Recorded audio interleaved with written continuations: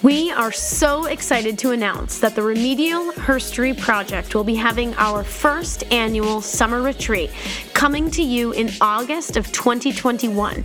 Join us here in the White Mountains of New Hampshire. Kick back, relax, enjoy the spa, and a little bit of women's history. We are so excited to be bringing some of the best women's historians in the world to you. They are here to teach you the bits of women's history that you may have missed in history class, and we are here to guide you on the tools that you will need to get them into the classroom. The retreat is 50% pedagogy and 50% women's history. You will leave with dozens of printed lesson plans, learning materials, and tools that you can use. You can see the entire schedule of events on our website, as well as the names of some of the historians who will be presenting. www.remedialherstory.com. Look for the page about the summer retreat. Come, relax, and enjoy the White Mountains of New Hampshire with us. Hey, Kelsey. Hey, Brooke. Want to tell everyone what's happening on today's episode? In today's episode, we are going to be talking about murder. Yes, I love murder podcasts. And queens. And I love queens. And this is going to be queens that are murdered. Okay, I'm in. Hello, and welcome to Remedial Herstory, the other 50%, the podcast that explores what happened to the women in history class. Now, here's your host, Kelsey Brooke Eckert, and her partner in crime, Brooke Neva Sullivan. Murder and queens. Today, Brooke, we are going to be talking about two badass queens from history who were murdered. And this is going to be part of a two-part series on queens, and broadly talking about why queens in history sometimes get overlooked. Okay.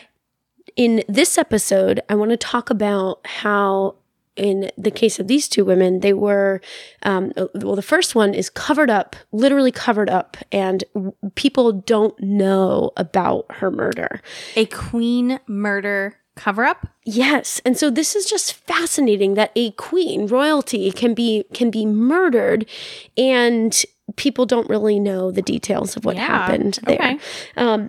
And so I think that it actually says a lot. And this gets to one of the problematic bits of women's history is the lack of historical evidence for things. So what time periods are we going back to? So today we're going to go back, we're going way back, and we're going to talk about Constantine's wife, Fausta. Oh.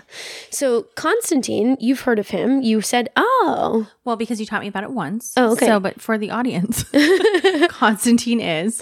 He is a Roman emperor, and he is well known in world history.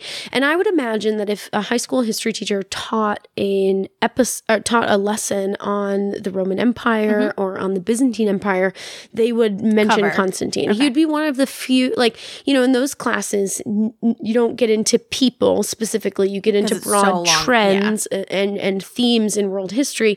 And I bet he would be one of the names that is definitely mentioned in a history class. We're also going to be talking about a queen from Sri Lanka. Okay. And pairing her with his wife, Fausta, because she's really interesting. She actually uses murder herself to keep power, and then is eventually murdered. And so there's a lot of murder. There's a little bit of asking for it if you're putting it out in the universe. So in the first part here, we're going to talk about Constantine and his wife, Fausta. And then in the second part, we'll talk about this other queen from Sri Lanka. Okay. Awesome. So Constantine the First is well known and needs to be remembered in history because he gets the Roman Empire to adopt Christianity. And it's under his reign that a lot of the things that we've talked about on this podcast related to Christianity happen, like getting, first of all, it to be widely accepted and as one of, a legitimate religion that people can be a part of to end persecution of Christians within the empire. And so for that reason, and actually to compile and get sort of a sense of like what the official doctrine is, that all sort of occurs under his reign. Okay. So in a world history class, he would definitely be taught, but this episode of his life with his wife is really important because similar to the conversations we've been having in U.S. history about complicated historical figures, he murders his wife. Yeah, like what's the plan there? Why? And how does this change the way that he's viewed? So it's important to understand that like most Roman emperors, he's sort of at this point in the Roman history where the empire is fracturing. Okay. And why so? Is it just because it's like stretching across multiple continents? Actually, that would be a whole episode in and of itself. There's several reasons. Okay. And so, like most empires collapse because they are overextended. So it's, trying to militarily, it's too difficult to defend. Okay. Economically, it's becoming problematic. And so for a lot of reasons, it's fracturing. And so the empire is turning into the East and the West. Gotcha. And he's part of a brief reunification. And during that time, he actually spends a lot of his time in the East, which will later become the Byzantine Empire. Gotcha. And So while he's off doing that, his wife, Fausta, is back in Rome. And so I want to get into a little bit how he comes to power. And a piece of that is just lots of wars and treachery. Okay. And he ends up, he goes on, he makes these alliances with various generals, and he ends up, marrying Fausta. She is the daughter of one of his, enemies of sorts, so sort of frenemies, bridging a divide, and most, royal and in this case, most of these marriages of the elites are always political, yeah. Right? What's the age gap in these two? So for them, it's I think it's 17 years. 17 years. Imagine today's time, a couple that is 17 years apart. Like, you're basically marrying someone that doesn't know anything about Britney Spears. That would be so problematic for you, wouldn't it? It would be real hard. That would be really hard. We'd have nothing to talk about now. Kidding. But like, what's your common interests? Where do you build from there? Right. I guess back then it was like, do you eat papaya? Do you not eat papaya? Generalizing culture. I think like oversimplified. Yeah, we'll go with that. Yeah. Yeah. But so that's a huge age gap. It is a big age gap. But I think that's very pretty common, right? Very normal. Yeah. Okay. So his wife is back in Rome while he is abroad. To his credit, he's transforming the empire. And one of the biggest things that he's doing during this time where that leads to her murder is all the work that he's doing on Christianity. And he is when you say that, he's trying to get people to become Christians? No, he's a philosopher, and he's trying to get Christianity to be accepted. And he was exposed to Christianity as a young person. He witnessed the persecution of the Christians and later adopted it. He had this sort of awakening and wants it to be, widely accepted in the empire. And then, of course, wants people to convert and wants it to be the official religion of the empire. So, but it's interesting, it seems like a gradual progression for him to that point. And maybe it's because he couldn't, like politically or whatever, do that earlier. But so his wife, Fausta, she is really interesting. So let us start by talking about an important question, which is, what do the sources say about her death? So there's an anonymous author who wrote, but when Constantine had obtained control of the whole Roman Empire by means of his wondrous success in battle, he ordered his son Crispus to be put to death, and suggestion of his wife Fausta, so they say. Then he killed his wife Fausta by hurling her into boiling baths. Oh my God. When his mother Helena rebuked him with excessive grief for her grandson. So this source basically suggests that he kills his son, and then his mother, Helena, comes to him and is like, what have you done? Right? Yeah. And he's like, oh, my bad. And Helena somehow gets him to kill his wife, right? Mother-in-law, anger. Yeah, like she obviously must be the root cause of this. Right. So there's a lot there that we'll dissect. Another source, Photius of Constantinople, wrote in 425, so over a century later, Constantine was induced by the fraudulent artifices of his stepmother to put his son Crispus to death, and afterwards, upon detecting her in the act of adultery with one of his cursors, ordered the former to be suffocated in a hot bath. So this one gives us the sense that Fausta convinced him that Crispus assaulted her. Right. And so he should kill his son. So he does. And then he realizes that she lied to him. And so he kills her. Again, in a hot bath. We'll come back to that later because that's an interesting detail. I'm curious about hot baths. Another one says, this is a bishop from Gaul. He wrote to a friend stating, no greater power of satiric suggestion was shown by the consul when, in a couple of verses, he stabbed at the life and family of Constantine and put his tooth into them with this little bit that he includes here. Who would now want a golden age of Saturn? Ours is a diamond age of Nero's pattern. And so Nero is this he's sort of like the worst emperor of Rome in history. He's corrupt and evil. And so they're sort of trying to suggest that Constantine is similar to that. And then another one, and this is important, this is a pagan historian, and pagans are very eager at this point to rip Constantine down because of his adoption of Christianity, et cetera, et cetera.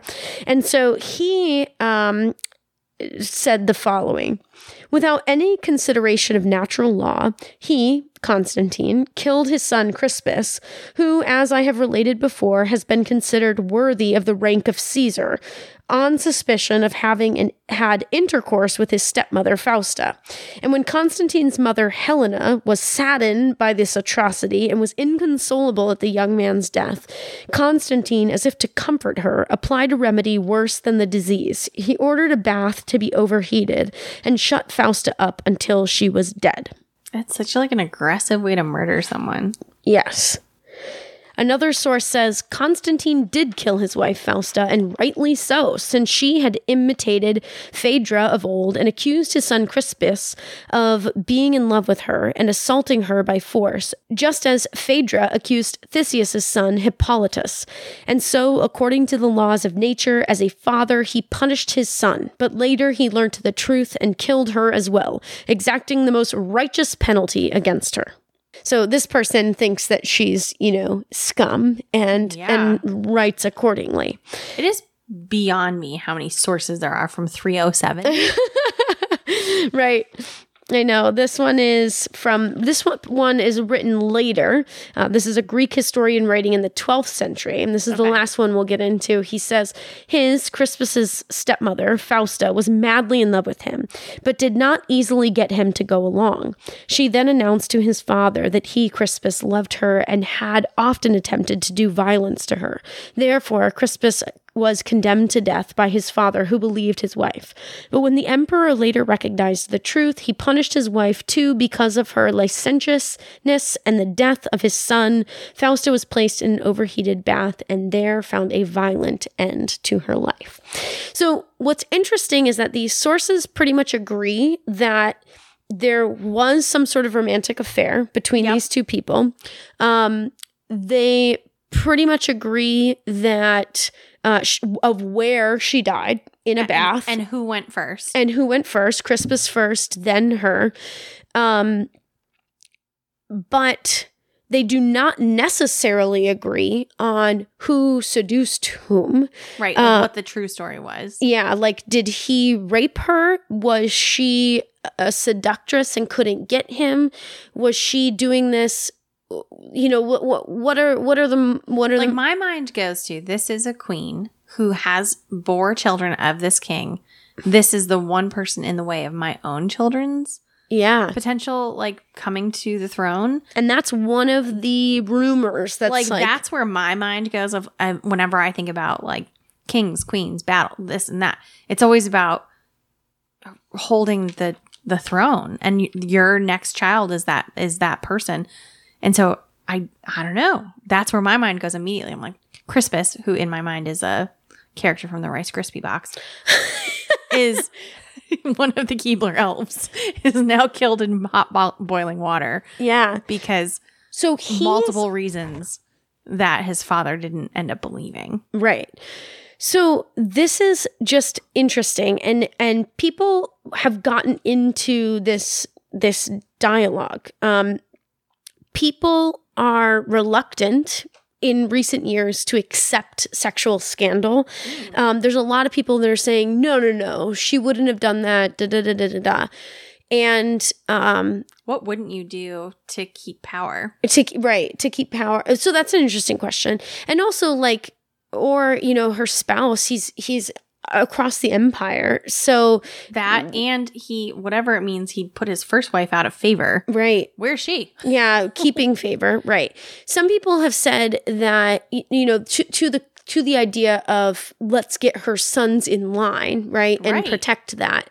You know, people have talked about Constantine himself was not a legitimate child. Or was he bore by she-wolves too? No. And so he would not really have been, and I think this is a common thing that people oversimplify history, and say like, oh, well, you know, they were illegitimate, so they had to do X, Y, and Z.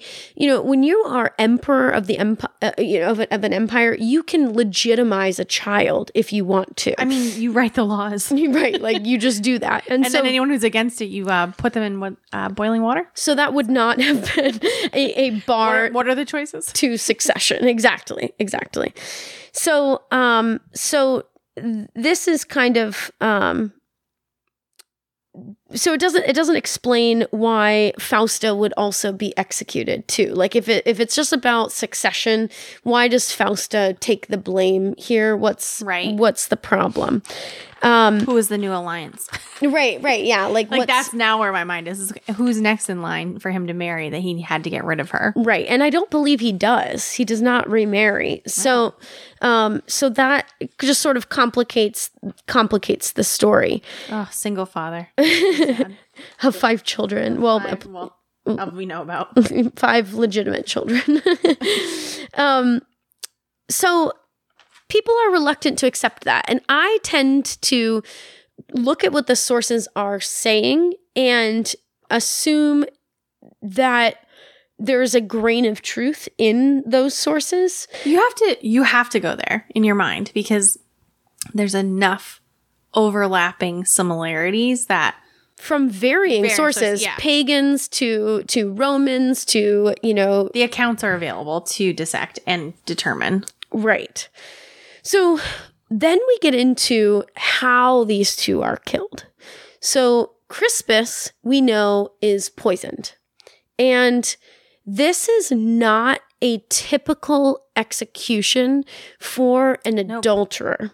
Poison from my murder podcast episodes, Yeah. is a very intimate way to kill someone because you don't want them to suffer. Right. So you poison them because you're close with them and you can get close to them. So it's typically someone who's known to the murderee, and there's usually a loving affection to that person. Yeah. So it would make sense that a father would poison a son. So he is sent off into exile. And there are other people in this time period who have been exiled. Mm-hmm. And the emperor later changes his mind and has that person executed. And so Crispus is sent off into exile, knowing that very recent history. Yeah, this could happen to me. And how long am I actually living in exile? And so some people think that he actually poisoned himself, Oh. like just To get it committed over with? suicide to get it over with. And I don't know. I don't live in that camp. Give me some theories here. well, so yeah, I mean it's all speculation essentially. Now A person who's gonna be Faustus, future king poisons himself. well, he would not be, right? There are Yeah. other legitimate sons, and at this point, given these accusations and Yeah, the scandal, it would be very hard to he's come not that Comeback that would be ship difficult. hath sailed, son. So why is Fausta killed in a bath? This is not a common form of execution. No, this isn't the stereotypical. That's not the way it's That's how done. you do it to your woman. Right. It is very irregular. And like I said, execution, like beheading is more common for adulterers. And Well, that's very public. Someone else has to do it. You got to plan a whole day around it. You got to set up a guillotine. Take some time. Water readily available in local tubs. yes. And it's really fascinating that so many of the sources, like all of the sources mentioned in a bath, right? Yeah, like everyone was like, nope, that's where it happened. So questions then arise. Was this possibly an accident that occurred in the or bath? And suicide after her lover has been exiled from the community. so she's locked herself in the bath and she is trying to, like process and Yep. and yeah. And the sources that are critical of Constantine, murder, like he has done that. And maybe that's not actually what happened. Many historians have said, well, we just can't know. Now, I found another historian, and his name's David Woods. And in the late 90s, he wrote a piece called On the Death of Empress Fausta. And he does a deep dive analysis into this case because he's fascinated by the whole bath thing because it doesn't make any sense. It doesn't. And this changed the face of an empire. So Yes. why shouldn't we know as much as possible about this? Right. Well, and that's another thing is like, other than these things, that's it. Oh, really? Her name is Zero. like gone in history. So like details about Out her. with the bathwater, if you will. Oh gosh, that was too soon. Harsh. She's gone. She's gone. And so he erases her memory from that point forward. Interesting. She is gone. So this is big, whatever's there, but it's covered up. Okay. And so what it's sort of like everybody is repeating this official narrative. She was murdered in a bath, moving on. Next. Yeah, like it's very systematic. Yeah, and it's too simple. like that. Yeah. So we know that she suffocated to death in the bath. That's given in the sources. It could be that it was too hot. Some people say that she burned in the boiling water. There are examples of stories from this period of people boiling to death in these bathhouses that This people is a common bathe. occurrence. So it happened. But one of the things that's interesting that he talks about in this piece on the death of Empress Fausta is that typically it was lower class, basically servants that are, sort of behind the scenes preparing the water, and they're the ones that are dying, not makes the sense. elite royalty. I mean, you don't dip your toe in the water yourself. You have your servant do it. Right. And they're not the ones doing the mixing, right? They're not the ones dealing with the boiling, scalding water, right? They're dealing with the water after it's already been mixed with cooler water and it's safe to be in. Some historians think that her being confined into this bathhouse was part of a ruse? No, part of getting information out of her about what happened. Like we're going to torture? lock you in here in an interrogation. We are going to interrogate you. We're going to find out what happened between you and Crispus, and we're going to dig into this. Okay. And so she's on the other side of the wall, please let me out, whatever. And something goes awry, or maybe she doesn't answer questions right, and then she's, overheated or whatever. Okay. And that could be possible, but it doesn't feel like a deliberate, this is not the way that people in the empire are traditionally killed or tortured or treated. And I mean, the closest thing is what was common at this time was suffocating people over a slow fire. That was a way to kill somebody. Horrible. It sounds horrible. I know. Some of the other ones are beheading, burning at the stake, and dismemberment. Those are better. I mean, there's no category of good here, but Sure. I'm with you. It is bizarre to have a one-off scenario that doesn't align with others that are of similar circumstance. Like if you have proof that other women who have created adultery or committed adultery are beheaded, and that's the systematic approach of the time, that would be what you would consider appropriate, I guess. So this guy's convinced that she committed suicide or was compelled to commit suicide. Okay. And that is really interesting, because then why? Well, Is it because she's distraught because Crispus has died? Is it because she's distraught because her reputation is ruined? Is it because, right? And what's going on there? Well, here's a thought back to you is, if she is a disciple of Christianity, suicide is a huge no-no. So if that gets out, that is falling an empire even further. So maybe that's one of the things too. It's like, no, we're all going to say the same consistent thing, because if it's suicide, we have a real problem on our hands. Right.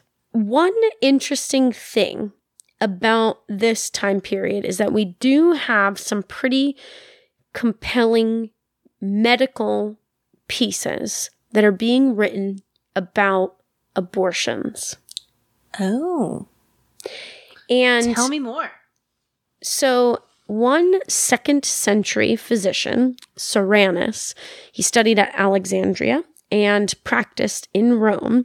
He wrote a piece called Gynecology. Oh, I'm sorry. Welcome to the show. So he discusses various methods of contraception and abortion at some length. And so this is what he says. For a woman who intends to have an abortion, it is necessary for 2 or 3 days beforehand to take protracted baths, little food, and to use softening vaginal suppositories. But if a woman reacts unfavorably to venesection and is languid, one must first relax the parts by meaning of sitz baths, full baths, softening vaginal suppositories. And she who intends to apply these things should be bathed beforehand or made to relax by 6 baths. And if after some time she brings forth nothing, she should again be relaxed by a sitz bath.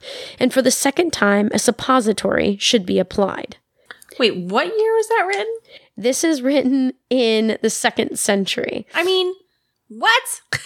Yeah, it's wild. This is out there. This is in the universe, available to women for that long? Yeah. I mean, Yeah, I know. there are so many things falling around me that are not appropriate. Right. But I mean, so basically, one of the ways that you can induce, what he's saying, one of the ways that you can induce an abortion is sitting in a bath and applying these things. And You have to earlier in the imagine piece, it sounds like douching essentially is what they're doing with hot water. yeah. And the theory is, and there's a little, he talks about it's a little off in some of I imagine translation and stuff there. Yeah. So one of the things he says in here is this is for earlier, and so in a pregnancy. Yeah. So like as soon as you think you're pregnant, you start doing these things. Yeah. So Woods takes this piece. This is known medical information that the Empress would absolutely have had access to. Elite women in Rome are highly educated and well-read. I feel like this guy was the inventor of IVF. Like, who is this man? So, with that information, it helps to explain the big question of why a bath. If she is trying to have an abortion from a child that she has had with Crispus that would also condemn her. Yep. Makes sense. She can at first say, he raped me and whatever. You get sent to exile. Ouch. Done. But now she has this physical being. Was it in this time period that only children were made of love? No. Just trying to wrap my mind around. No. The treachery of. No. So this. Like, oh my gosh, you were raped. Like, no. You had a baby? Right. Well, yeah. So, no. Just checking. So, if she's having an abortion, this really changes the story because it could be that it could mean several things. It could be that she's trying to cover up this affair with an abortion. It could be that she's trying to get rid of a product of rape. Mm-hmm. It could be that it is a child that is loved and wanted, and Constantine has forced her, like they are saying, he locked her in a bath and told her to get rid of it, and she ended up dying in the process. Can you imagine how clean this generation of people is? If like everyone's like, oh, we just had sex. Bath. They're not clean, I will tell you that. Not up to our standards. This just seems like a lot of bathhouses. For the elite. Feel like contraceptive equals bath in this time period. So he concludes that she has committed, he believes, David Woods believes that she has committed suicide in a bath while the product of an abortion. Okay.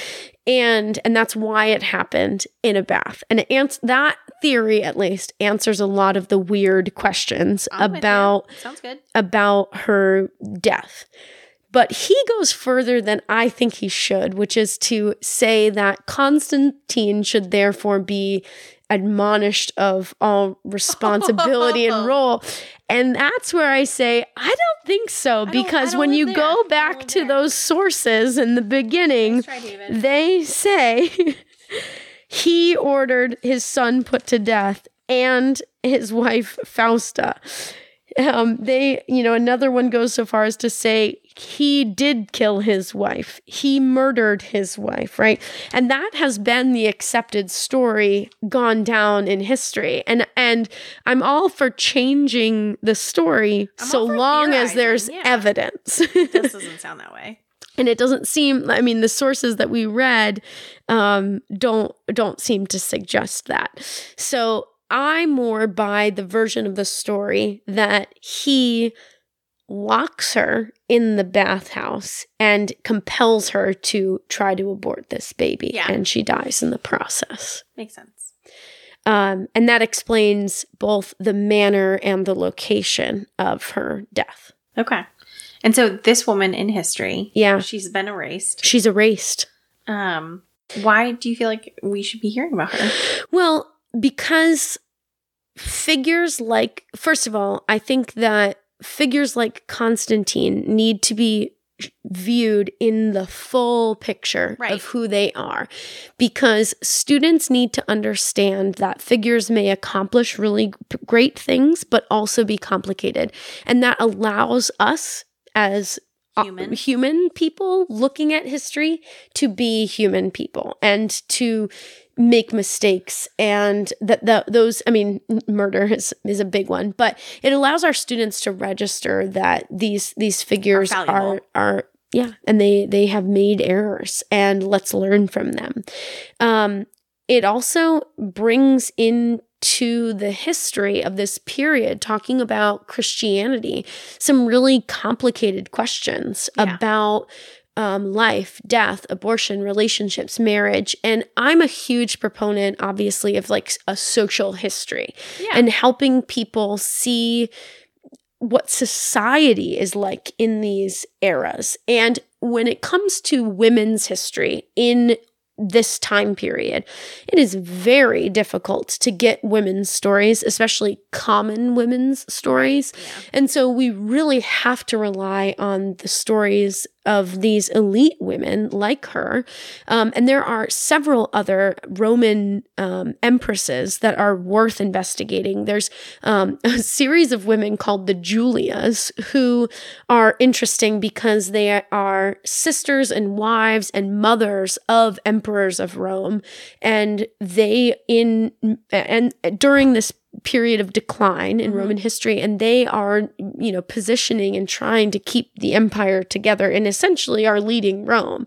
And they are really interesting people because they show that women have agency in this time period and are invested in the success of the empire. Right. And in Fausta's case, I think it oversimplifies her story to, well, first of all, most history books, if they mentioned it, just say something to the effect of, and he murdered his son and his wife. Next. And it's like, everyone should be going, what? Wait, pause. Yeah, back up. Does that like the little dog ears? Yeah. Like, wait, do we need to know about this?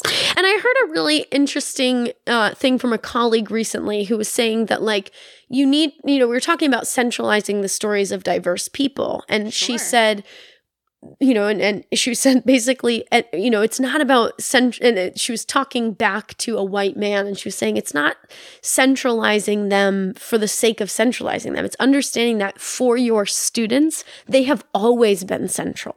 Yeah. And for me, when I was a student of history, the women that I learned about in history might have been a footnote, but they were the center of the story in my memory because they stood out to me and they were the pieces that I remember. And so when I read he murdered his wife, I go, whoop, ? And you might, the other white males or Roman males might not have questioned that. Yeah, but sounds good. Move on.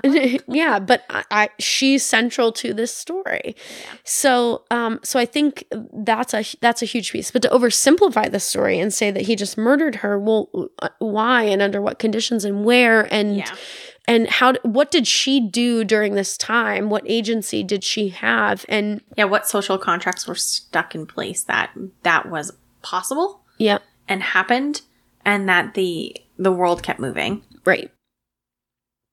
So I just think this is a really fascinating story, and knowing that Constantine is definitely taught in schools, it's a really easy way to bring a little bit of women's history in and question the character of this man who is credited with so much during this time.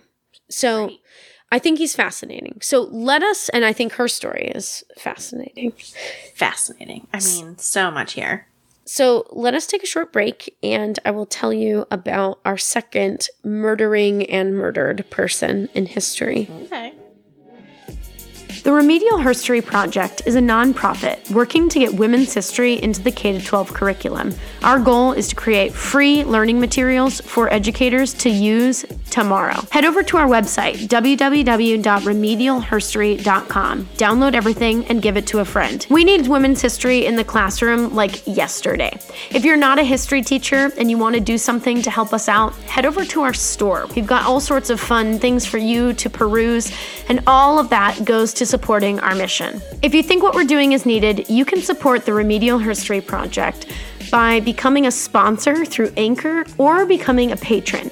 Patrons get access to behind-the-scenes materials, gear, bonus episodes, and more. Most importantly, they're putting their money where their mouth is and helping us get women's history into the classroom. Our herstory maker, Jeffrey, our herstory heroes, Christian, Brooke, and Barbara, our herstoryans, Jamie, Kent, Jenna, and Nancy, and our herstory allies, Nicole, Mark, Sarah, Leah, Anne, and Alicia.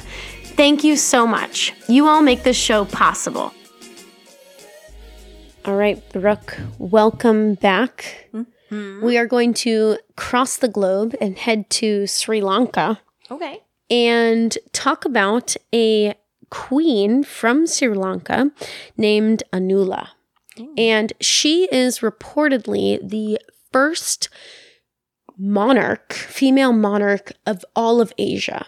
Wow. So that's pretty interesting. And so we're backing up a little bit in time here to the 1st century. And the kingdom that's emerging in Sri Lanka is a lot of the history of it is built into legends. And so it is around this time, around her time, that the first bits of history are actually being recorded academically, by historians of this kingdom. And it's a rich kingdom with a massive, central city. Apparently in most of its history, the city was only sacked 4 times. So it has served, it was powerfully placed and designed to not be something that could, easily be taken. So it's a powerful place. And so I think she's important in a history class to talk about the first, this is the first woman in recorded history who has been a monarch in Asia, on a pretty important point along the sea trading networks. And, in my world history classes, we spend a lot of time emphasizing the different trading networks. And so to have control. They're critical to understanding how the world evolved. Right. So to have a woman at the helm of one of these, really important pieces along that network is really interesting. So I also feel like you're going to love her because she is evil, conniving, but also she is a woman on a mission, and if you're standing in her way, you're dead. So to be a first monarch in that time as a woman, gotta hold something. You gotta be pretty badass. So she comes to power as a consort, meaning she's like the wife of the ruler. Okay. And he is pretty ineffective. And the historian who wrote about both of them doesn't really like either of them, to be fair, but definitely did not like him. Okay. And so she is his consort, and he reigned for about 12 years, and he is a fool by all accounts. And so she poisons him. Okay. And so she sort of comes to power. That's that moment right there. Yeah. She poisoned the ruler. Right. And she gets to lead? Yes. So when in history has that happened? Fascinating, right? She apparently, according to the main historian, says that she poisoned him because she was enamored with one of the palace guards. So she doesn't actually come to power. It is his son that comes to power. And so she also has his son poisoned. And so after the son, she gets the palace guard to be the official like head of state. And so one of the things that I think is a pattern in history that girls should understand, people should learn about, is that women have kept power by manipulating the men in official titles. Do you mean being smarter? I think that this is something that even though you might not be queen, you might appreciate that, which is they're playing the game, staying in their role, staying in their lane, but she's getting the men into power that are going to do the things that she wants them to do. So she takes the king out, then she takes out his son also by poison, right? This gets to what you were saying earlier about that like intimate. It's very intimate. You have to be close to them. You have to know them. Yeah, you have to be in. Mm-hmm.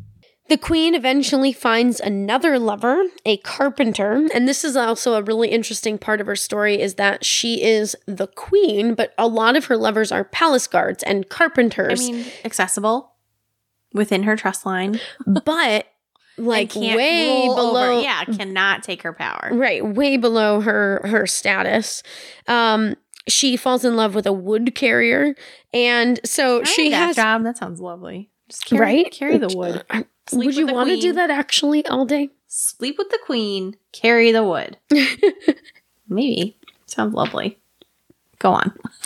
So as she's having all of these affairs, she keeps passing the rule to these people that she is poisoning and bringing into place. Okay. And so this is fascinating that a woman gets away with this so many times along the journey. You have to imagine she has some pretty good, loyal guards and people that would die for her if anyone came for her throat. Like, you don't stay in power if no one likes you. Right. I know. So the problem is, and her fatal mistake is, she eventually decides to rule outright, to stop playing this game and to just rule. How dare she? And that is problematic for her. They're like, take your carpenters and your tool shed boy, but you may not rule. Right. She was deposed by the son of one of the other elites. Mm-hmm. And because of that, he basically is able to, because of his position, he's able to have a legitimate claim to the throne and have her removed.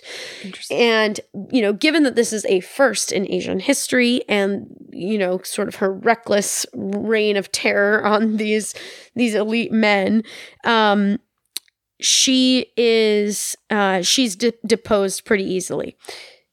He returns with an army, seizes the throne from her, and he apparently burned her in her palace. Whoa. To death. So that's there's like a couple different final note. Right. Well, there's a couple different interpretations. Either she was slain and then her body was burned on a funeral pyre, or that she was burned alive in the palace. In either case, she is no longer the king, and the next king rules for 32 years after her. Okay. So her story is really fascinating. One of the interesting historical questions is she, what do you do with this legacy? Right. Is this the story of a woman trying to keep power in a system that doesn't have room for her? Or is she just like this crazy seductress lady who has lots of romantic lovers and then conversely, does history judge her because she is a woman who has had lovers? Would we be talking about her affairs with men if she was male, right? Would this dialogue even exist? So unfortunately, there's really only one source for her life. And that is always frustrating in history because you don't get to really look at how different people interpreted their story. Yeah, and then try to find some common narrow focus. Or, like when we have pagans that are talking about Constantine, like we know that they're going to be critical. So like that helps us read what they're saying. From the historian that he didn't like either her or the former leader. Right. So does he not like her because she's a woman in this position? Right. Like, did she... Well, think about bad press. It's just like... Right. If that's who's covering it, it's going to be their opinion. It's an opinion piece. Right. And so the chronicler, this historian who tells her tale, he doesn't like her. And in a lot of ways, histories of this time period are really like morality stories. And so one question that you could ask about this is this really just a story about how women shouldn't be allowed to rule? Those stories happen over and over again in history, right? This is what happens, right? Oh my God, you guys should see Kelsey's face. Yeah. Yeah. See it. I'm over it. See it. Okay. Over. If there was an over it face, you just made it. The way that he tells the story, it makes it seem like her choices of lovers are erratic, reckless, random. And when you heard it, you went, oh, but this is a person below her who's not going to challenge her power, right? You sort of read it differently. And so, could this also be a story for understanding how women operated when they, in her case, it sounds like she was operating on borrowed time, right? Right. She was like, who can I just keep around here to make this work? Right. And to keep power, right? How do I do that? It's all about strategy. She's not going to win over anything really in that time period because she is a woman. So what can she win over? And those small wins can amount to ruling longer. The one thing that's really hard when you have a chronicler that hates you is that they don't tend to talk about your accomplishments. Yeah, your accolades. And one of the things that happens over and over to women in history is a lot of times their like personal sexual dramas get told, but not the the policies of their administration. And so what does that tell us? Does this tell us that those women didn't have policies? Right. Or does this just reflect the historians writing about them and the people from their period? One thing that I think is really cool about her and other queens is that this is such a cool conversation to have with kids about either this region of the world that you're learning about the role of gender and sexuality and female leadership and how that was seen and perceived, how women had power, kept power, you name it, talk about it, how cool. And so I think that's really valuable to get into with students. And what's really cool is that there are so many queens in history from all over the world that we know about and have sources about that this could be a student research project. It could be like, everybody pick a queen, research a queen. Tell us about that. And then you teach us a little bit about China, about North Africa, about, right? Like these, depending on when you're talking, right? Like what the empires looked like, but this could be so cool to do with them and use queens as the foundation for understanding the culture and how they're treated and what they do to keep power and how they get power. Envision this entire board across the room of like all these women, and then you're highlighting the consistent things across each one of them. Like, this is what they had to have in order to lead.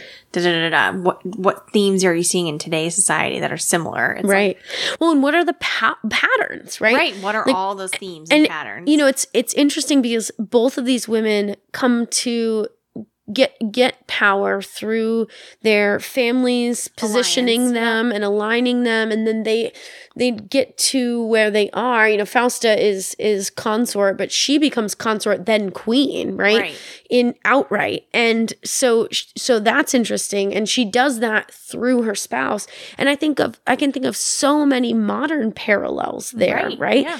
Even things like Hillary Clinton comes to mind, right? Like, what is she known for? Well, first, she was a first lady. Right. Second, she was a senator, right? So it's sort of like those things, those patterns still exist. Right. And if you think about in our modern culture, how you would get a woman to the White House, does she have to be married to a former president to get there? Or can she get there independently and outright? Right. Through her own skill, education, and background. Right. Or are these things still systemic and built in so concretely in our foundation that we can't fight back. Right. And, are we continuing, you can make all these parallels of like, are we continuing to judge these people and talk about these women leaders based on their policies and their visions? Right.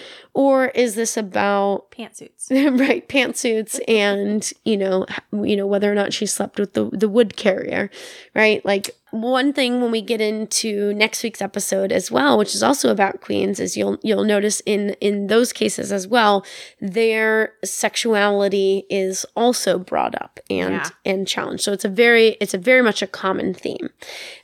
So I'm excited to get into that next week. Me as too. well. Thanks, Kelsey. So lots of murder this week. Yeah. First one more of a mystery. Second one more of an interesting commentary on power. Okay. But just two of many stories related to queens that one could tell with students. And these are up on the website?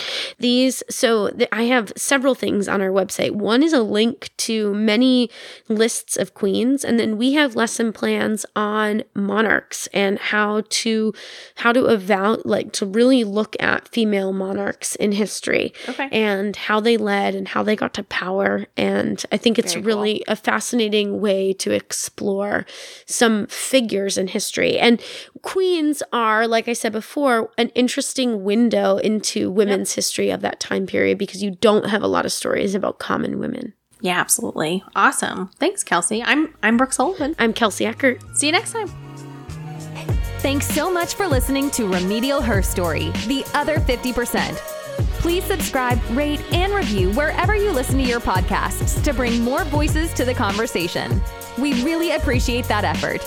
Until next time.